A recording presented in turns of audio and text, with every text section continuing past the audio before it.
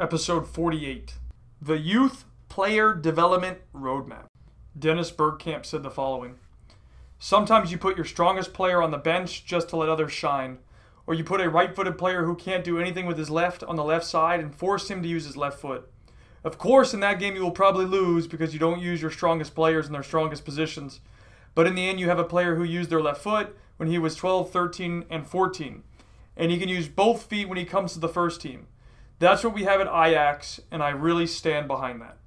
So what I'm going to share with you in this episode is what I would do if I had a kid, and for the record, I don't have a child, and follow a process to help develop them. And I'm going to do it within 20 minutes. So I hope that this gives you perspective on what I would do if I was in your shoes and I had a kid that's, let's say, starting at 6 years old and trying to work through this system and the journey of going through the United States youth soccer landscape. So without further ado, let's get into this. Now, for me, if, let's say I'm a parent and I have a goal of I want to give my kid the best opportunity to follow their dream. And if my kid came to me at 6 years old and says, "Dad, I want to be a professional soccer player." Like, okay. So what I would have to do then is, and since I know a little bit about this sport and what's necessary, I would then put my player, my child, in a position that I think would give him the best opportunities at every standpoint to do so. So the first thing I would do, let's say between the ages of 6 and 8, a whole bunch of ball mastery, tons of ball mastery, and then small-sided games of 1v1s, 2v2s, 3v3s. I would not want to put my child in anything above that at all. Now, when I'm talking about ball mastery, I literally mean dribbling skills and receiving skills and shooting skills. Not worried about passing. I'm worried about how they dribble. Can they beat an opponent? Can they receive the ball from a teammate and it doesn't bounce away, 20, 30 feet away, 10 feet away, whatever distance? And do they have the foundation principles of shooting, right? Can they use the toe? Can they toe poke? Can they pass it in? Can they shoot with their laces? Right? Basic principles that I'd want to try and make sure that my child can do. And guess what? With both feet, you would see a lot of juggling at this age group, really trying to hammer home the juggling part. And then when it comes to playing, I would want to make sure my kid is in an environment where there is no joystick coaching. Now, that would mean the coach is essentially quiet on the sideline or provides very infrequent reminders saying, "Hey, look to your left. Kyle, look left next time." That's what I would want between that age group. Now, continuing on to the 9s and 10s, it'd be essentially the same thing. Honestly, essentially the same type of environment. Complete ball mastery training, lots of games. Now, one thing I didn't mention is I would want, by having that kind of free play environment, I would want my kid to play in the street a lot. I would try and develop an area where I could go drop my kid off. They'd be in a safe environment, at least that I would know, and let him play. Let him fend for himself. That way they don't come looking for me, or he or she doesn't come looking for me when they're 13, 14, 15 saying, "Mom, come protect me," or "Dad, come protect me, please." I don't want that. If you watch the best players, they grew up where it wasn't always comfortable, and they had to solve problems. That's what I would want to bring. So moving into 9 and 10, I would have followed almost the same exact plan, except maybe I'd let my kid go up to 4v4, 5v5.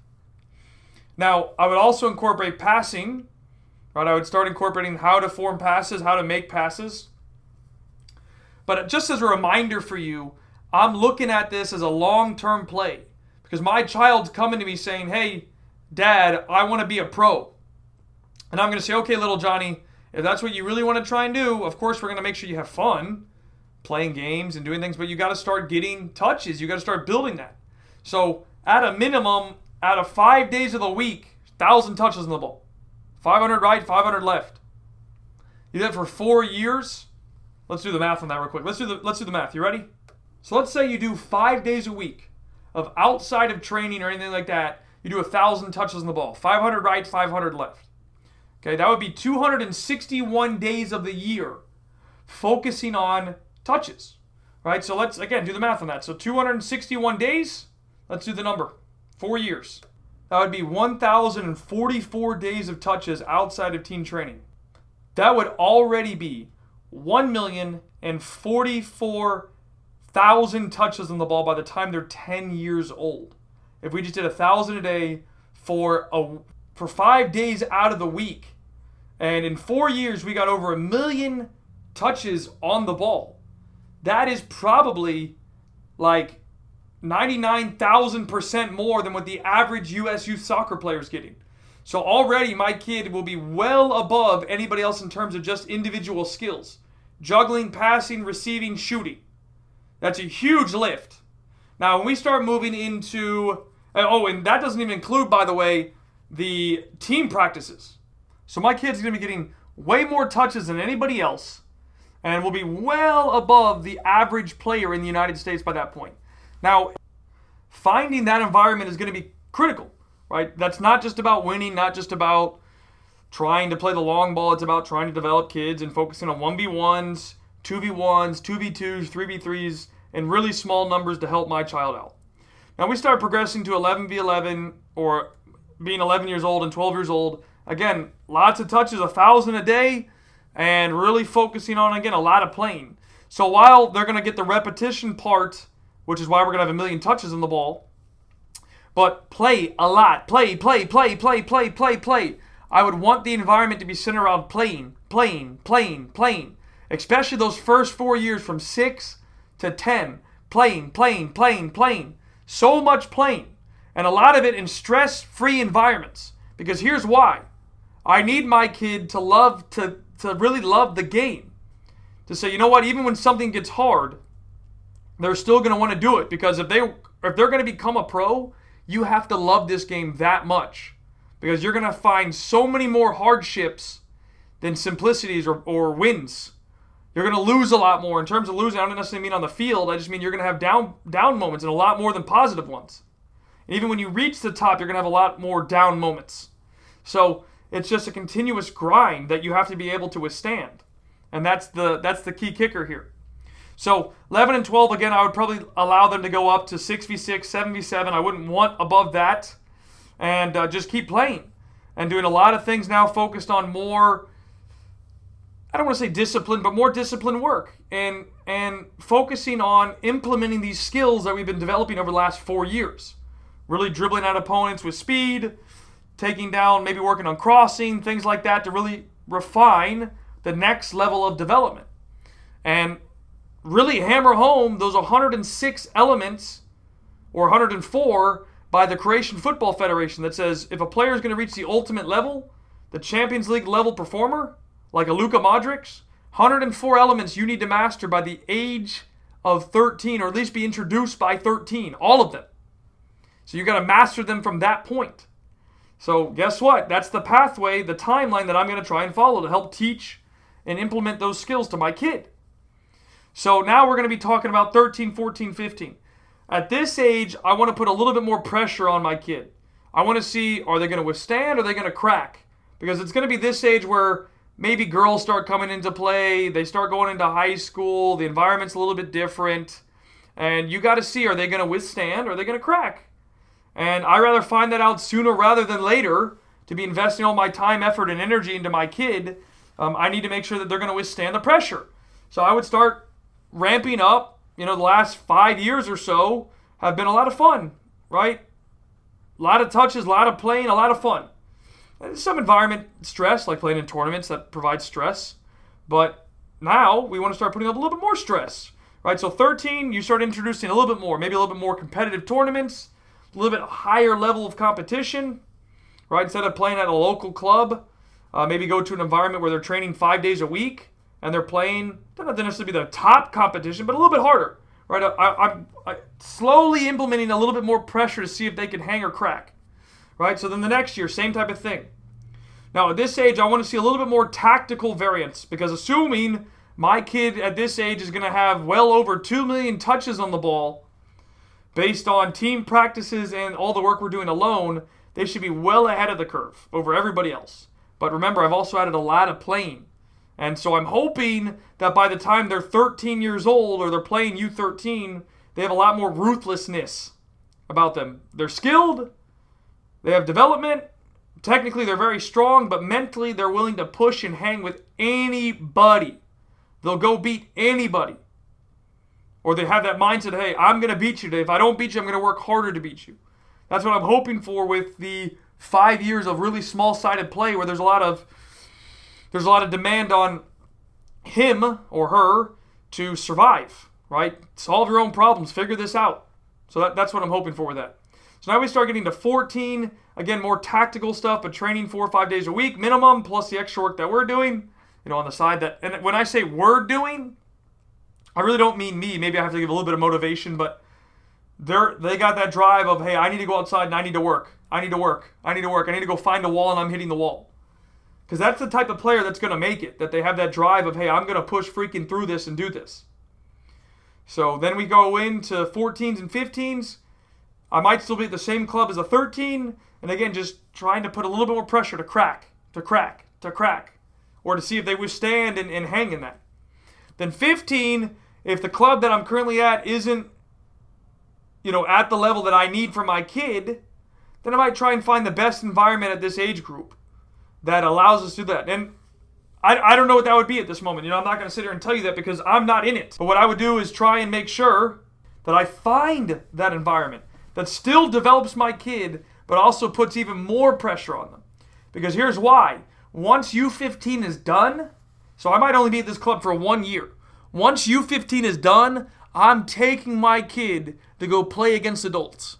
Assuming that they have the level. So outside of playing in like pickup games against older players and things like that, I'm talking about by U16, my kid, the goal would be to go be training at least twice a week with an adult team. And I don't mean some Sunday league. I mean like what we have now, UPSL. I would go drop my kid off and tell him to go survive. And we'll really see how bad my kid wants it. Because, in my opinion, what's the point of playing your age group anymore at U16? The best players in the world are breaking through to professional levels at 16, 17, 18 years old. They're getting first team experience at 16. Or they're playing with the U23s or something like that. So if my kid's going to make it at a high level, I got to start pushing the boundaries of where they're playing at. And again, testing. Are they going to hang or are they going to crack? So that's what I need to start finding out. Now that doesn't mean, and I couldn't tell you this right off the bat, are they going to be full-time adult? Probably not. Right? Because there's a big adjustment. Unless maybe it's like UPSL 2 that's a little bit easier, but it's still the same type of performance level or in pressure level. Like, hey, you're now against adults. Time to step up. If I can find an environment that allows my kid to be full-time adult, I'm investing in that. I'm doing that. Because here's why. Let's imagine a kid, 16 years old, plays 2 seasons of UPSL. Let's imagine the first year they play UPSL 2. The second year they're playing UPSL 1. I bet you, in 2 years of doing that, they're going to be way more prepared for, say, the college level or USL 1, USL Championship, MLS, or maybe overseas, because they're getting that experience early. Is it going to be easy? Of course not. Of course it's not going to be easy. But they're going to get that experience that, hey, I got to figure this out because I'm playing against adults. And there's plenty of good UPSL teams that try and play good football. The players are a good level and put them in the environment to play. Now, maybe what I do is 2 days a week of UPSL and 2 days a week of, say, U18. And that way they're getting pushed physically, mentally, and they got to survive playing up 2 years and then playing adult. So from that point, really, to be honest with you, it's on my kid. And the whole time it's on the kid, but at the younger ages, pretty much up to 14, 15, you're just kind of guiding. But once they hit that 15, 16, it's, okay, kid, how bad you want it? All right, son, how bad you want it? Okay, my daughter, how bad you want it? And that's what you got to figure out is, are they going to break? Or are they going to hang in there and take it? And that's what you got to find out. Because anything above that, I mean, you can still try and help, right? Maybe become your kid's agent or something like that and try and get them a contract or whatever. But it's going to come from the kid. The kid's got to want it. So at 16, they should be going, Mom, Dad, I want to be playing adult level football. Adult level football. So at this point, it's really going to be on my kid to see how bad they want it. And what's their next step after, say, UPSL. Now, that would be college. That would be going overseas. And this should be assuming that I don't really have, I don't have a European passport. Don't have it. So I would have to find a solution, assuming that I have to stay in the United States to develop. Now, one side note that I didn't mention through this podcast, but I'm going to say it now, is really, to be honest with you, I would try, especially from 6 to 12, really focus on futsal. Futsal development. That's what I would want to prioritize my kid in, because you will see exponential growth very quickly. And it really helps add value to the player in terms of how they develop. So, and I didn't mention that earlier, that's my fault, but I'm adding it now, that I would try to build a program or find a program that would put futsal at the forefront of development for the first 6 years of their life. Futsal. If I couldn't do that, I would try and replicate futsal on a soccer field, just as a side note. Okay, but now after 16, 17, 18, they're fighting for their next thing. College, pro, maybe we find a process to go overseas, and we do all the work we need to. So that's really my roadmap for you. And take it for what it is, as somebody that has a little bit of knowledge about how to develop a player. And I'm not sitting here and I'm not telling you that I'm the expert, but that's the kind of pathway that I would follow. Right? By the time they're 12 years old, they should have over 2 million touches in the ball and so many games without any type of instruction. Just playing. Because I need my kid to fall in love with this game. Like Patrice Evra said, the former Manchester United left back, he says all the time, I love this game. That's the kind of passion I want my kid to have. Ladies and gentlemen, I hope you're enjoying the podcast and finding valuable information from it. Now, I do have a quick ask of you, and that would be to make sure to follow me on all social media platforms like Instagram, YouTube, TikTok, which is at Kyle C. Wilson Official, and on Twitter, which is the Kyle C. Wilson. And if you could help me do that, that would continue to help reinforce the ideas that I want to continue producing content specifically made for you guys to help educate you. And as always, you know I'm there to help, as I have $23,195 worth of content available for free through my YouTube channel that will answer and help a lot of the problems that you're going through, or at least your child's going through. So if you haven't found that yet, go to the YouTube channel, Kyle C. Wilson Official. And without further ado, let's get back into the episode.